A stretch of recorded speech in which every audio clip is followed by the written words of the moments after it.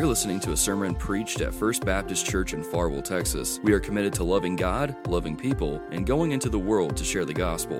We pray you find this message both challenging and encouraging. I want to invite you to turn with me in your Bible to Titus.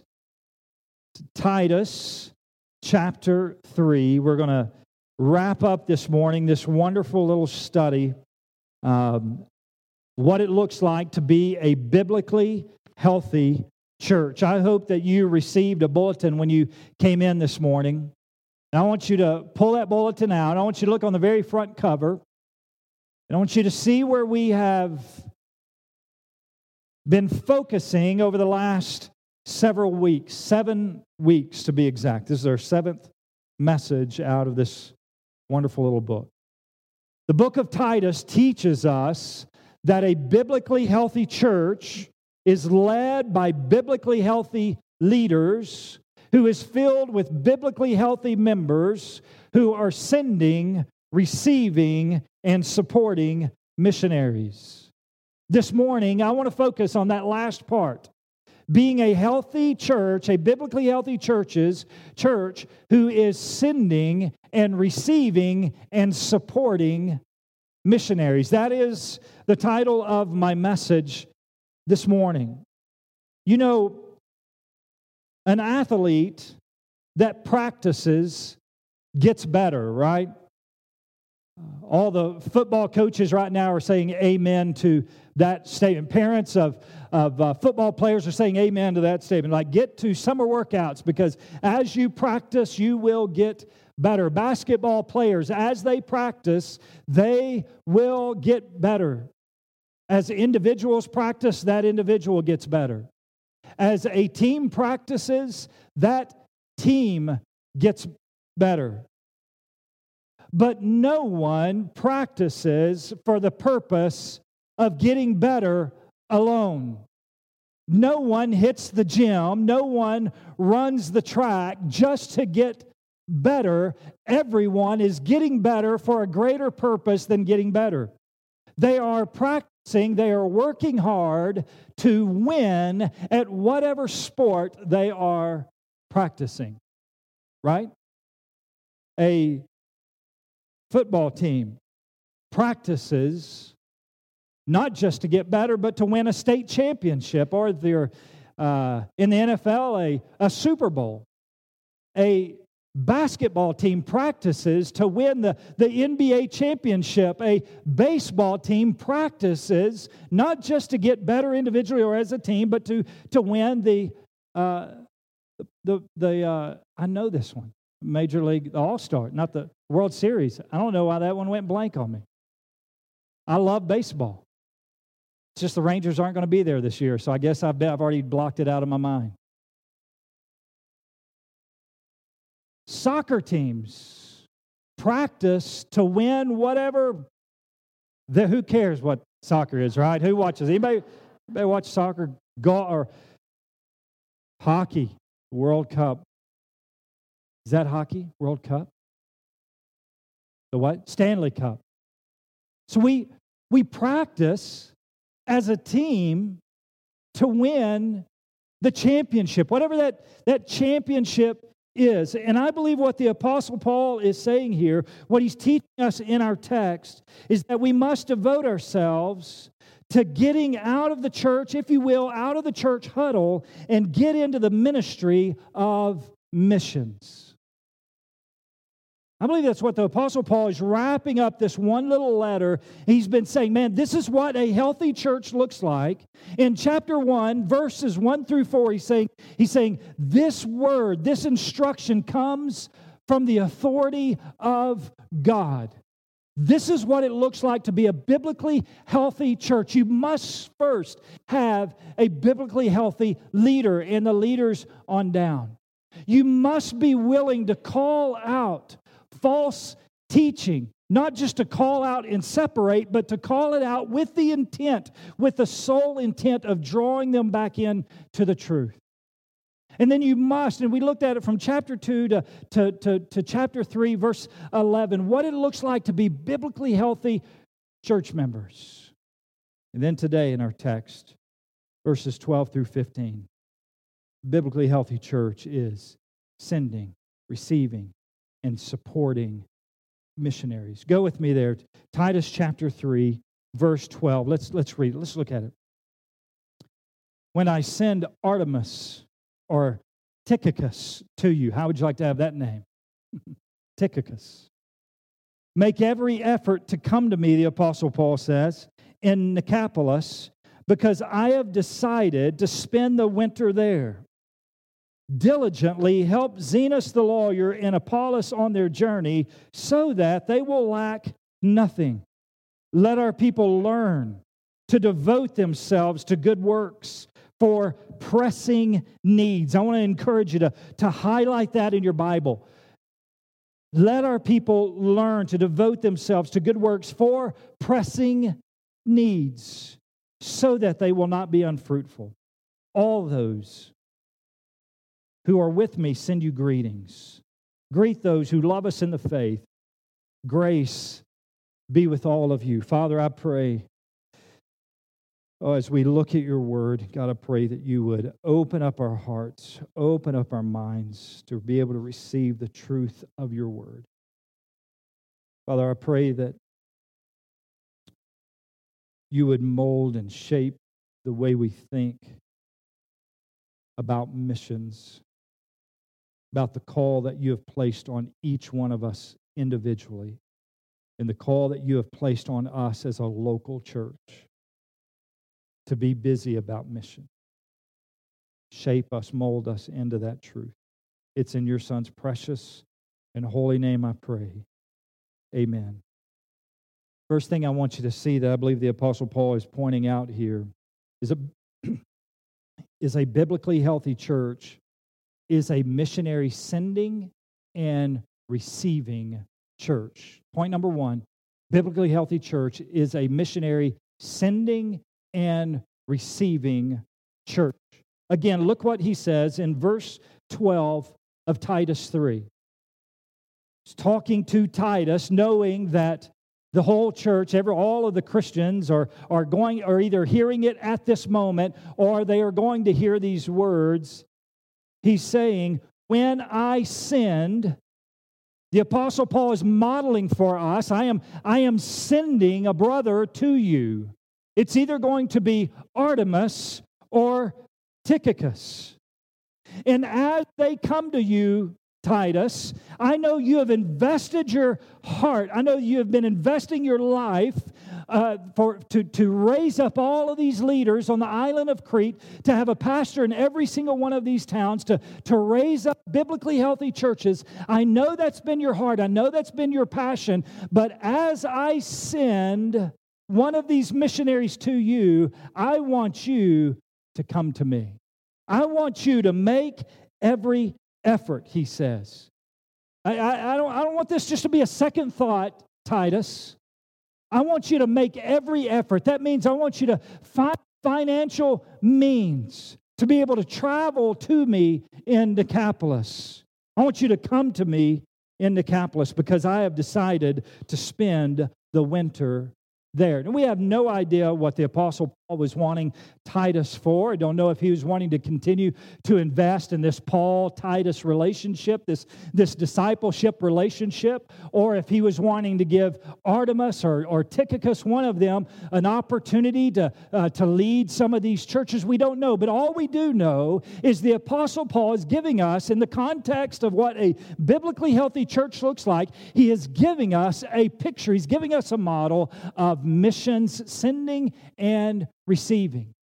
He is saying, knowing that the church is going to hear this, I am sending you some missionaries. I want you to receive them well, but I also want you to send out from you somebody that you love, namely Titus. I want you to send him out back to me. Do you see that? The Apostle Paul has given us a beautiful picture of what it looks like here to be a biblically healthy church. It's just this wonderful model. He's saying, Titus, reinforcements are coming. Some others are going to come and be a part of the work that you have started. I know, Titus, it probably seems overwhelming to you when you think of this island that has just a few Christians and thousands upon thousands of people who are religious, but they have no relationship with Jesus Christ. He is encouraging him, I believe, and saying, some help is on the way. One of these two men, Artemis, who we have no other record of in the Bible, either Artemis is going to come or Tychicus. Tychicus, now, we do have a record of Tychicus, and I believe this is a picture. I believe we have this man who we know nothing about, Artemis, and we have Tychicus who we see in Scripture. I'm going to share a couple of scriptures with you here in just a moment, but I believe what we're seeing here is a discipleship relationship. Artemis is, don't know this for sure because we have no other record, but possibly a new leader in the church, and he is partnering him with Tychicus and saying, man, one of these two guys I am going to send to you. Acts chapter 20, verse 4, you don't have to turn there, but Acts chapter 20, verse 4 tells us that Tychicus went with the Apostle Paul on the missionary journey to Corinth in Asia Minor. He was alongside him. So just like you would hear about Paul and Timothy or Paul and Titus on that journey to these churches in Corinth, it was Paul and Tychicus. Tychicus is the one that delivered the Apostle Paul's letter. He was the runner, if you will, with the letter to the churches at Colossae and also Ephesus. So he would have watched the Apostle Paul pen these letters and then say, Tychicus, I want you to deliver the word of God to these churches. And Tychicus was faithful over and over and over, shown himself faithful. Listen to what the Apostle Paul says about Tychicus. Colossians chapter 4, verse 7 through 9. And the reason I put this out is I want you to know that when we're involved in missions, we must know who we are involved with. There must be some type of relationship there, not just flippantly sending out resources with somebody we know absolutely nothing about. Listen to what the Apostle Paul, before he sends Tychicus to Crete, look at what he already knows about him. Colossians chapter 4, verse 7 through 9. Tychicus, our dearly loved brother. He knows, number one, that he is a follower of Christ. He calls him a brother in Christ. Not only is he a follower of Christ, he is a faithful minister and fellow servant of the Lord. This is what he's saying. Tychicus, our dearly loved brother and faithful minister and fellow servant of the Lord, will tell you all the news about me. Here it is again. I have sent him. The Apostle Paul says he's just modeling this wonderful picture of missions. And then if you turn over to Ephesians chapter 6, verse 21, it's another reference of Tychicus. Almost looks identical to Colossians. Listen to what the Apostle Paul says here. In Ephesians chapter 6, verse 21, Tychicus, our dearly loved brother and faithful servant in the Lord. See, the Apostle Paul is not just sending some ragtag group of people somebody he doesn't know anything about. He is sending someone he knows is a faithful follower of Jesus Christ, someone who has proven himself to be a servant of the Lord. I wonder if you ever think about what motivated the Apostle Paul to be about the mission of spreading the gospel to the known world. What motivated the Apostle Paul to reach out to Timothy and share the gospel with him, to reach out to Tychicus and Artemis and Titus to share the gospel and then raise them up to be faithful believers? What is it that motivated him to spread the gospel? To not just practice to be a better Christian, but to be about being in the game, if you will. About getting out of the huddle and spreading the gospel to the known world. I believe the first reason that we can see is this, that Paul never lost his awe of God. The Apostle Paul never lost his awe of God. This morning we just got through singing this wonderful song about a good, good Father. And you see that picture all the way throughout Scripture. Can I tell you, it is a sad day in our Christian faith. For us individually, much less it's a sad day for us as a church when we lose our awe of God. Apostle Paul never lost his awe of God, and he never lost his awe of God's grace. The Apostle Paul was constantly, daily, personally reminded of what it was like, what it used to be like to be religious, but without a relationship with Jesus Christ. Paul remembered what it was like, if you will, to be lost. He remembered this battle of religion, all of the rules of religion without a relationship. He remembered that he was dead in his sins at one time, but Jesus Christ saved him by His grace. Listen to this, Philippians chapter 3, verse 7 through 9. It's a really good picture of this idea that the Apostle Paul never lost his awe of God's grace. Philippians chapter 3, verse 7 says this, but everything, the Apostle Paul says, that was gain to me. He's just been looking back over his life of his pedigree, if you will, of all of the social victories that he had won, the personal victories that a culture would look at and say, oh man, you are a champion. The Apostle Paul looks at all of those without Christ and he says, but everything that was gained to me, I've considered to be a loss because of Christ. More than that, I also consider everything to be a loss in view of the surpassing value of knowing Christ Jesus my Lord. Because of Him, I have suffered the loss of all things. Watch what he says. And I consider them as dung. Everything the culture would say, Paul, you have reached victory.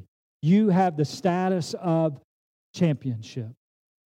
He wouldn't have said it as Paul, he would have said it as Saul. It's before he became a Christian. The Apostle Paul says, I've lost all of that. But do you know what? I consider it all dung. Pile of manure, if you will. Rubbish, some of our translations will say. I consider them all as dung. Watch this. So that I may gain Christ. You see, the Apostle Paul personally, daily is reminded about legalism. And he's saying, man, everything that I had worked for, everything that the culture said you must have to be at this type of level, I had it, but I lost it all and I consider it all dung. And any day of the week, I would throw it away so that I could gain Christ. And be found in Him, not having a righteousness of my own from the law, but one that is through faith in Christ, the righteousness from God based on faith. The Apostle Paul never lost sight of his awe of God's grace. He knew what it was like to be religious without a relationship. And he also knew that there were thousands and thousands upon thousands who were just like him. I wonder if not only us individually or maybe even as a church has lost our awe of God's grace, and we have also we have forgotten that there are still lost people all around us. And without the good news, without accepting the good news, they will die and spend an eternity in hell. Apostle Paul knows that there's thousands of people around him. They know the name of God, but they hadn't surrendered their lives to Him. Paul never lost his awe of God. He never lost his awe of God's grace. But watch this. He never lost his awe of the gospel. You know, sometimes we've been a Christian for a long time. We've attended church for a long time. It's easy for us to lose the awe of the gospel. That we tell people about Jesus and they just reject and they say, oh yes, I have accepted Him, but they live a life that says they haven't really accepted Him. And the Apostle Paul never lost his awe of the gospel. Why? Romans chapter 1, verse 16. Listen to the passion of the Apostle Paul here. Romans chapter 1, verse 16, he says, "For I am not ashamed of the gospel." Why, Paul? Why are you not ashamed of the gospel? Because it is the power of God for salvation, for everyone who believes, first to the Jew and also to the Greek. In other words, Paul is saying this: there is no one who thinks they are so good that the gospel can't save them. And there is no one who is so bad that thinks that Jesus would never save them. No, the gospel reaches both. Those who think they are good, but they're lost, and those who are wretched and know it and are lost. He's saying, I'm not ashamed of that gospel, because I know it can reach both. Without the gospel, they will spend eternity in hell. The gospel is the power of God for salvation. Listen, we must be aware that without the gospel, the good news of Jesus Christ, listen, our morally good neighbors, our morally good co-workers will spend eternity in hell. Our wretched in our thinking, or we're all wretched without Christ, but in our culture today, the wretched neighbor who's struggling, without the gospel, they will spend eternity in hell. Apostle Paul never lost awe of God, never lost awe of God's grace. He never lost awe of the gospel. Romans chapter 10, verse 9 through 14, listen to what he says. To the Jew and to the Gentile, to the legalist and to the one who's just would be considered lower than a dog in their culture of that day. Listen to what he says: "For if you, either one of you, confess with your mouth that Jesus is Lord, and believe in your heart that God raised Him from the dead, you will be saved." He goes on, he says, one believes with the heart, resulting in righteousness, and one confesses with the mouth, resulting in salvation. Apostle Paul points back to Scripture. He says, for the Scripture says, everyone who believes on Him will not be put to shame, since there is no distinction between the Jew and the Greek. In our culture today, there's no distinction in God's eyes between that person that's struggling with legalism and that person who's struggling with the dregs of society. There's no distinction between Jew and Greek, because the same Lord of all richly blesses all who call on Him. For everyone, verse 13 says, who calls on the name of the Lord will be saved. So what motivated Paul? He said, man, Titus, listen, I'm going to send Artemis, and I'm going to send Tychicus, one of them. I'm going to send them to you. Church that's hearing this, I want you to hear that another one is coming. But I also want you to send Titus. There's work to be done. The gospel has to be spread. People need to hear the gospel. The Jew needs to hear the gospel. The Gentile needs to hear the gospel. There is work to be done. That's what the Apostle Paul, it's his passion behind this. I pray that it would be our growing passion as well. Listen, Romans chapter 10, verse 9 through 14. Primarily verse 13. For everyone who calls on the name of the Lord will be saved. Good news for only those who hear it. You get that? If they don't hear it, it's not good news for them. It's only good news if they hear it. Now look at verse 14. Romans chapter 10, verse 14. Paul, still amazed by the gospel. Look at what he says. How then, how can they call on him, the Jew and the Gentile, how can they call on him that they have not believed in him? And how can they believe without hearing about him? And how can they hear without a preacher? Now listen, that's not the paid vocational pastor position. How can they hear without someone preaching, someone proclaiming the gospel? They can't. And so the good news is only good news to those who hear. Apostle Paul is saying, this is why we send. This is why we receive with loving, open arms missionaries. This is why we send them out. Because the gospel must be shared. People know that there is a God. They just look at creation and they know that there's a God. Look, every single culture is worshiping something. We're created worshipers. We're created to worship something. And it doesn't matter where you go in the world, somebody is worshiping something. They're worshiping a tree, a frog, a monkey, a sun, something. Soccer? Pick on soccer. They know there's a God. And because they have that knowledge, they are accountable to that knowledge. The Apostle Paul says we must go. We must send. He's given us this wonderful, wonderful model. Listen, church, we cannot lose our awe of God's grace. We cannot lose our awe of God's gospel. We cannot forget what it was like to be lost individually. We can't forget that.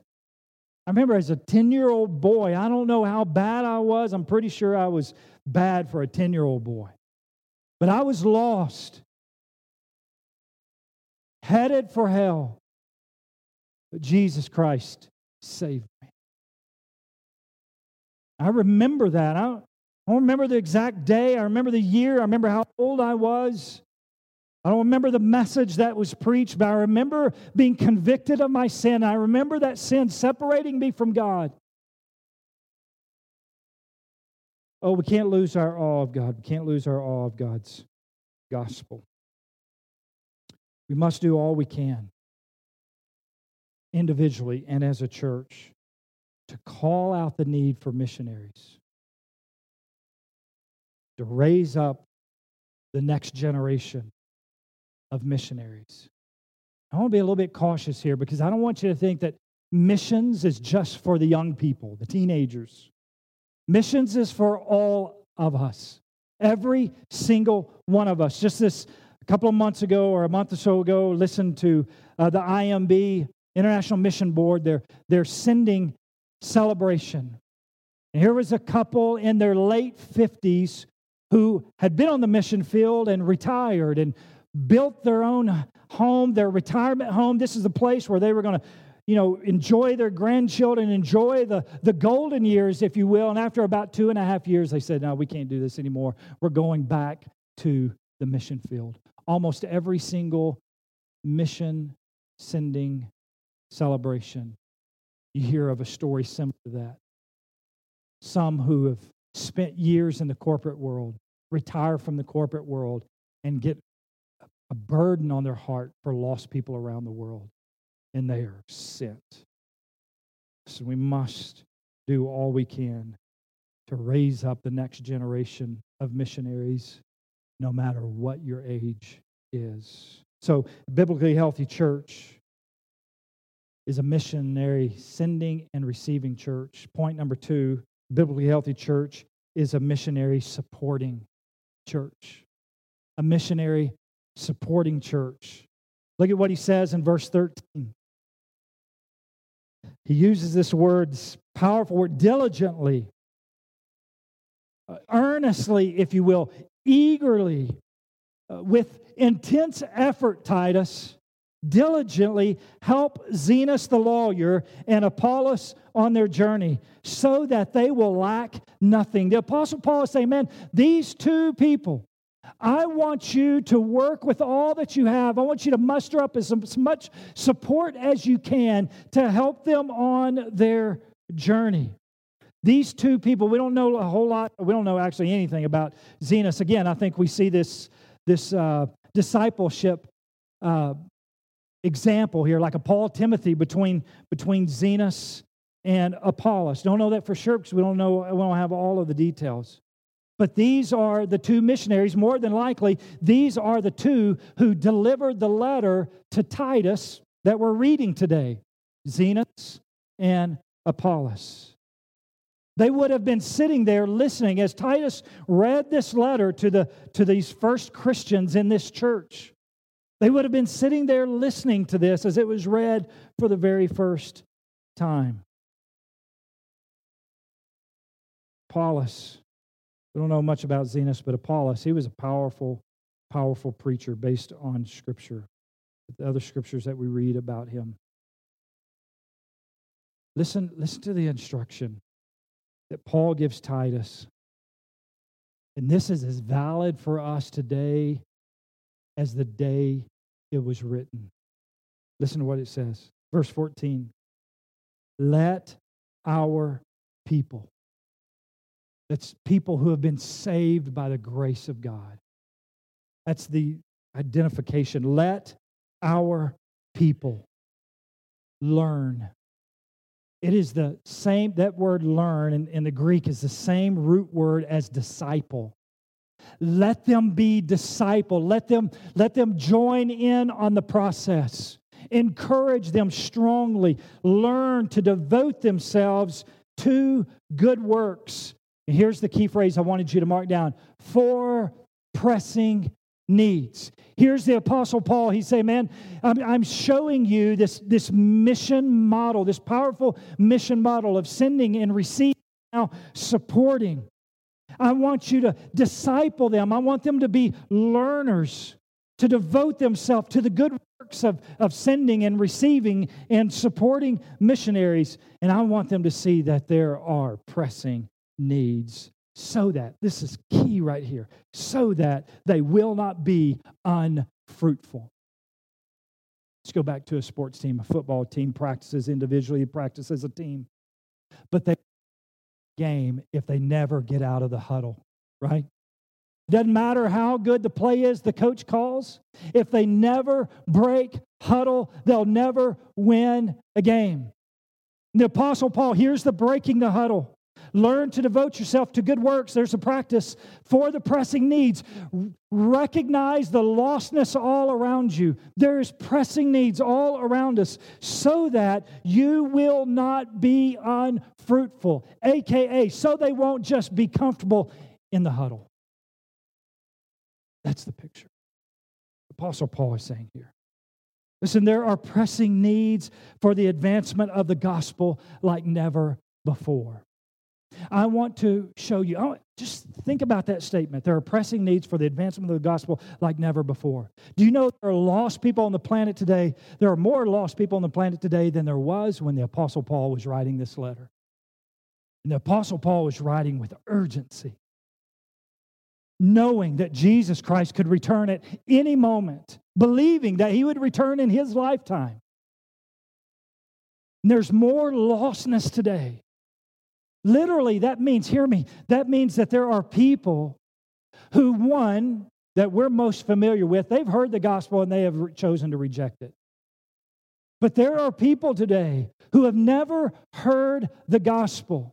They have never heard of the love of Jesus Christ, that He leads them to the God that they are looking for. That He is the very Son of God that they are looking for. And without the gospel, they will spend eternity in hell. I want to share a couple of videos with you. And I want you to hear the details. The first one is from a man by the name of Doug Hickson. He is over our state convention, Southern Baptist of Texas. In the area, his area of ministry is in church planting primarily. And I want you to hear the numbers because they are staggering. I just want you to key in on the pressing need right here in our own backyard. So turn your attention to the screen. Watch this. Good morning, Pastor Russ in First Baptist Church. I'm so honored to be able to bring a report to you. My name is Doug Hickson, and I am the Missions and Church Planting Director for the Southern Baptist of Texas Convention. I get the honor of using your cooperative program dollar support to be able to do the work here in Texas. Through the cooperative program giving and the money from the Reach Texas offering, we're able to help plant churches across the state of Texas. God is doing an incredible work, and we have multiple church plants going on in all different places across our state. The need is at an unprecedented level. Our state population is at 28.5 million. Statistics tell us that 19.5 million of those do not know Christ or are involved in a local church. And so the need is great. The growth is happening at an incredible rate. 2,700 people move to Dallas-Fort Worth every week. 1,750 people move to Houston every week. 1,000 people move to Austin. So the growth is happening. We know of 300 people groups speaking over 400 languages in our state. So the world is moving to Texas. And so we get the opportunity to help plant new churches. Why plant new churches? Because not only is the lostness need so great, but also new churches reach more lost people by average. They baptize more people. They're engaging the lost in a different way than some established churches are. And so it's not that we don't need one and we do need the other. We need both. We need strong established churches, and we need to be planting new churches in areas that have a great need. We not only plant churches in these large population centers that I mentioned, but we are also planting churches in small towns. We have different language works going on in Hispanic and Korean and other different languages. We're reaching different people groups. And so it's really exciting to see what God is doing in areas like El Paso or in McAllen in the Rio Grande Valley or in small towns in East Texas where God is moving in an incredible way. And so we're really excited about what the future looks like, but that all depends upon how you help us do that. So the greatest way that I always say is that you can be involved by praying. Pray for our church planters. Pray for their families. They make great sacrifices to be doing what God has called them to do. Also consider how you can be involved in that encouragement or even serving. I love the heart of your church that's so focused on missions, and I'm so thankful that you guys are already leaning into what God is doing in Texas. So continue to do what you're doing. Pray earnestly and then give sacrificially so that God can continue to give us the resources we need to help churches in Texas plant churches. That's the reality. Nobody's coming to Texas to plant churches for us. Texas churches plant Texas churches. So maybe God is calling you to help on mission. Be willing to do that. Maybe God is calling you to be a church planter or to move to be a part of a church plant in one of these strategic areas that God has moved. Whatever God is leading on your heart, be a part of that. Be active and believe that God can do whatever He wants to do. I'm so thankful to serve you and to be a part of what God is doing in Texas. I look forward to a great future as God is using the Southern Baptist of Texas to help reach the world for Christ. Did you hear the pressing needs right here in our own backyard? 19.5 million people who are lost. If Jesus came back at this very moment, that's 19.5 million people who claim lostness. How many others claim salvation, but yet they're truly not saved? We've planted a church right here, literally in our own backyard with Casa de Dios, through the help of the Reach Texas offering, through the help of your gifts and offerings and prayer. Did you hear the numbers of the people that are moving to the Metroplex areas, to the Dallas-Fort? Thousands of people a week moving to Dallas and to Austin and to Houston. We need to be about sending, receiving, and supporting. And we are. I want to encourage us to do even more. There's a pressing need right here in Texas. I want to show you another video. This is from our North American Mission Board. The North American Mission Board is well, I'll let them tell you the main part, but just this is our mission sending agency for North America. Watch this and listen again for the pressing needs. Every Sunday morning, you hit snooze. Once, maybe twice. You blow dry, you button down, you buckle up. You squeeze into your Sunday best. You keep your hands and feet and neckties in the car at all times. You come early. You run late. You sing. You listen. You preach. You pray. And then you go.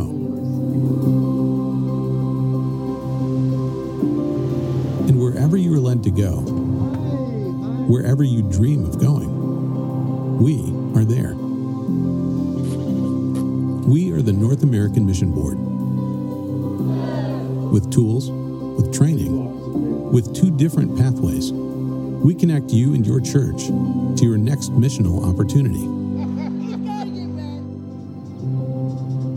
When you want to welcome a refugee who's lonely, when you want to rescue a teenager who's trafficked, or feed a man who's hungry, when you want to care for a child who's neglected, or rebuild a home that's flooded, Send Relief gives you and your church real-life opportunities to learn and do.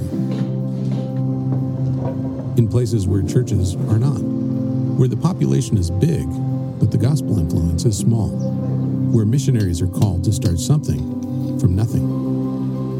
Send Network gives resources and training and support. And Send Network connects your church with church planners so that together you can change the world. There are thousands of them. Church planting missionaries, Send Relief missionaries, in big cities and small towns, feeding and teaching and loving, planting 25 churches every single Sunday, and baptizing thousands of new believers every single year. They give their lives, and you give your treasure. You send these missionaries out into the world when you and your church sacrificially give to the Annie Armstrong Easter offering and the cooperative program. And there are thousands more chaplains in foxholes and police cars and hospitals and workplaces. They all need you. And you need them. Because outside the 4 walls of your church, where they are, that's where you are at your best. Every believer really can one day live on mission. You and your church just need the very best tools to make it happen. That's why we exist. That's why we create resources like the 3 Circles. Because whether it's an evangelism tool you download to your phone, or a compassion ministry our Send Relief experts help you launch, or a new church you help start through the Send Network, everything we do is centered on helping you and your church share the gospel. That's why we all do what we do every Sunday morning and every day after that. So as you pray, as you go, and as you discover what living on mission looks like in your world, the North American Mission Board is here for you. And hearing these stories just make me excited to be a Christian. It makes me proud to be a Southern Baptist, to see the work that is being done. And our church is a part of the Reach Texas efforts and a part of the North American Mission Board efforts. But listen, we must continue. We must increase. We must do more. Did you hear some of the statistics? 25 Southern Baptist churches are started every single Sunday. And there needs to be many, many, many more than that with the growth of North America. 80% of the U.S. population lives in large urban cities. That's where the North American Mission Board, with their church planting, that is where they are focusing most of their efforts. Listen, these cities, these large urban cities, are primarily lost without Christ. There's a pressing need right here in North America. I know you know that. We watch the news and you can see the depravity of mankind, right? It makes us sick, makes us want to turn off the news. And I understand that. I get that. But may it also birth inside of us a compassion to share the gospel with them. That because without it, I've said it already, but I've got to say it again, without the gospel, without receiving the good news of Jesus Christ, they will spend eternity in hell. Let me show you one more video. This is from Jillian. Jillian is one of our IMB, International Mission Board missionaries. This is a young lady that we have personally been able to work with on the mission field in Colombia. Watch her short video. Hi, Pt4. Well, my name is Jillian Nash, and I'm an IMB missionary in Colombia. I'm here on the North Coast working with the Sanu people group, and our primary methodology that we use with them is storying, because they're an oral people. And so we share Bible stories with them, and they in turn share with others. And so that is the primary way in which we share the gospel with them. As you can tell, it's really hot. I'm really sweaty. I'm out here on their land where they have planted a plant called caña flecha, which is a reed type of plant that they dye and weave to make hats, jewelry, different things. I think Russ or Kim maybe have some of these items. I had the pleasure of meeting them last year, and just appreciate your prayer for the work we're participating in for the Sanu. A big prayer request we have is for the Caña Flecha project, that it will rain, because right now they're carrying water out here on donkeys, and they just got a pump, so they're pumping it out of a pond just to supply water to this plant. So if you could please pray that it would rain, that the harvest would be plentiful, that they can earn an income in this way, and also that they can use this as a way to tell Bible stories to other Sanu who are working with them in the Caña Flecha and who are weaving with them. Thank you for your prayers, and send y'all lots of love and warm greetings from Colombia. Ciao. I'm not sure where she's from, but I'm guessing the South. Jillian is a wonderful, wonderful young lady. I want you to turn in your bulletin. Over on the back or the inside, far right. This is the people that she is working with. You can see some of the products that they're making from the caña flecha, the plant that she was talking about. But I want to give you some statistics. Look at what it says. There's 263 Sanu. This isn't 263,000 people in Colombia. This is one people group. This is one indigenous Indian tribe, the Sanu. 263,000 people. If you look down at the very bottom, there's what it says. Some church planting efforts are occurring in this group, but it is less than 2% evangelical. 263,000 people, less than 2% of them claim faith in Jesus Christ. That means this: if Jesus was to come back at this very moment, 257,740 Sanu people would die and spend eternity in hell. You say, well, what does that have to do with the Caña Flecha plant? What does that have to do with it raining? Because as the Caña Flecha plant grows and as they're able to harvest it, the women who are Christian in this tribe, this specific tribe that Jillian is working with, they take that plant and they start making jewelry with it. They invite other women from the community to sit in and make jewelry with them. It is a form of income for their families. And as they're making the jewelry, they are sharing the gospel. Last year when we were in Colombia, we got to meet a young lady who, as she was making jewelry, gave her life to Jesus Christ. And the bracelet that she was making at the time, as she was hearing the gospel for the very first time in her own language, she gave that bracelet to Kim. Remarkable, remarkable work that's going on there in Colombia. That is one people group. The International Mission Board, some of their statistics says that there are 4.2 billion people, 4.82, listen, who have no access to the gospel. 4.82 billion who are waiting for someone to come and share the gospel. We currently have 3,623 missionaries all around the world, and we need more. We need more who are willing to learn the languages. We need more that are willing to go internationally and share the gospel. Listen, there is a pressing global need. Listen to what Paul is saying to Titus. He's saying it to us. Let our people, Christians, this is up to us. This isn't up to the lost world. This is up to us. Let our people learn to devote themselves to good works for the pressing needs, so that they will not be unfruitful. May we, as a church, not be unfruitful. May we, as individuals, be not be unfruitful. Listen, we support the Reach Texas offering. We support the North American Mission Board. We support the international missions. We support another missionary in India. We are involved as a church. And I want you to know that the decision that is made for us to give part of your tithes is not just a simple decision that's made by the leadership. It's not a simple decision that's made just by the Budget and Finance Committee. It is a command of God that our church is being faithful to. But I'm telling you, there is always room for more.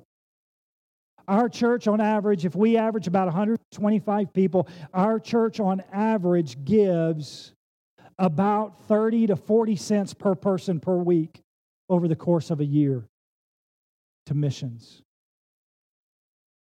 How easy would it be for each one of us to double and triple that without even a blink of an eye, for us to give $1 a week individually, $2 a week individually, to see the gospel expand right here in our own backyard, all across North America and the world.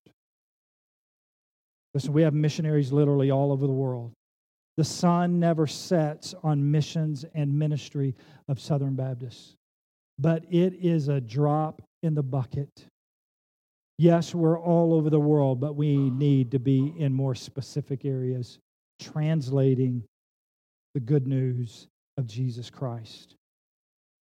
Where do the missionaries come from? Where does the money? Money comes from the churches, the local churches. But where do the missionaries come from? Missionaries come from the same place the money comes from, the local churches. And I am praying that there is someone here in our church. I'm praying that there are those in our church that we could raise up to say, man, these are the missionaries that we are sending out from our church to go somewhere to share the gospel where there are lost people. Listen, I believe there's 3 things we need to do. Number 1, we can all do the first one. We must rearrange our schedules to pray and seek the face of God and ask Him to give us a burden for the lostness in our community, our state, our nation, and the world. But it's going to take rearranging some schedules. Not a lot. For us to pray on a daily basis, for us to pray for our missionaries. Listen, every single week in your bulletin, I don't know if you just have maybe you see this, maybe you don't, but every single week there's going to be a mission highlight. There has been for some time now, a mission highlight, somebody that you can pray for that will give you statistics. We will rotate these from international missionaries, North American missionaries, and those right here in the state of Texas, different church planters. Number 1, rearrange your schedule so that we can pray. Number 2, we must rearrange our personal finances so that each member of this church can give to the advancement of the gospel locally and globally. Number 1, rearrange your schedules to pray. Number 2, rearrange our finances to be able to give. We are a culture that is so burdened down financially that when something so pressing as lostness comes across our screen, we want to help, we have a desire to help, but we just can't financially. It is going to take us purposefully, intentionally rearranging our finances to go, man, what can I do a little bit less with so that someone can hear the gospel? Being able to see, listen, I'm telling you, this was absolutely incredible. Let me just go back to the Sanu. The Sanu, they sell this jewelry, they sell just different things that they make, their different arts and crafts, so that they can go on mission, so that they can go to other Sanu tribes that are deeper into the jungle, that won't let Americans go to. Won't even let people in Colombia, the Colombian nationals, go into their tribes. But they have a burden. These are young Christians. People who have only been a Christian for 4 or 5 years. This is their passion. Last year when we were in Colombia, getting to see some of the younger Christians who knew Spanish and knew the Sanu language, and there was other Indian tribes there, they were translating the Bible word for word from Spanish into the Sanu language. And they were hearing it for the very first time in their language. We got to help them last year through our Vacation Bible School offering. And we have products on a table out there we've had for over a year now that people will buy from time to time. Some of the crafts that they make from this caña flecha goes back to them, and they're able to use that for missions. It's absolutely gorgeous. We must rearrange our schedules to pray. We must rearrange our finances to be able to give. And then third, it's both. We must rearrange our schedules and we must rearrange our finances so that we can go. Rearrange our schedules, rearrange our finances so that we can go. Listen, a Christian who is physically capable to go to a neighbor or go around the world must recommit themselves to saying, Lord, here am I, send me. We must be willing to do that. If you remember Isaiah, as he has that vision of God, as he's ushered into the throne room of God, he sees the holiness, he sees the righteousness of God, and immediately he sees his sin, but then he sees the grace of God come and cleanse him from his sin, and then his eyes are open to lost people who are struggling with the same sin that he is struggling with, and God says, I need someone to go and tell them about my love. And Isaiah says, here am I, send me. Oh, we need to rebirth that passion that Isaiah had and the Apostle Paul has. Why? Listen, people must hear the warning. The warning is this: we've all sinned. The wage of that sin is death. It's eternal death. They don't only need to hear the warning, they also need to hear about the gift. God's given us His Son. For God so loved the world that He gave His one and only Son, so that whoever believes in Him will not perish but have what? Eternal life. They need to hear the warning. They need to hear the gift of Jesus Christ. Oh, may we be a church. We are a church. Listen, I don't want to sound like we're not doing. We are being faithful. I believe that we can grow in this area as a church, corporately and individually. Most definitely, we can grow in mission sending efforts. There are pressing needs all around us. Thank you for listening to this sermon. If you'd like more information about our church or have any questions regarding the sermon you just heard, we would love to hear from you. You can visit our website at www.fbcfarwell.org or send an email to info@fbcfarwell.org. You can also find us on Facebook and Twitter by searching FBC Farwell. It is our prayer that the sermon you listened to was equally challenging and edifying to your walk with Christ. Thank you again for listening, and have a blessed week.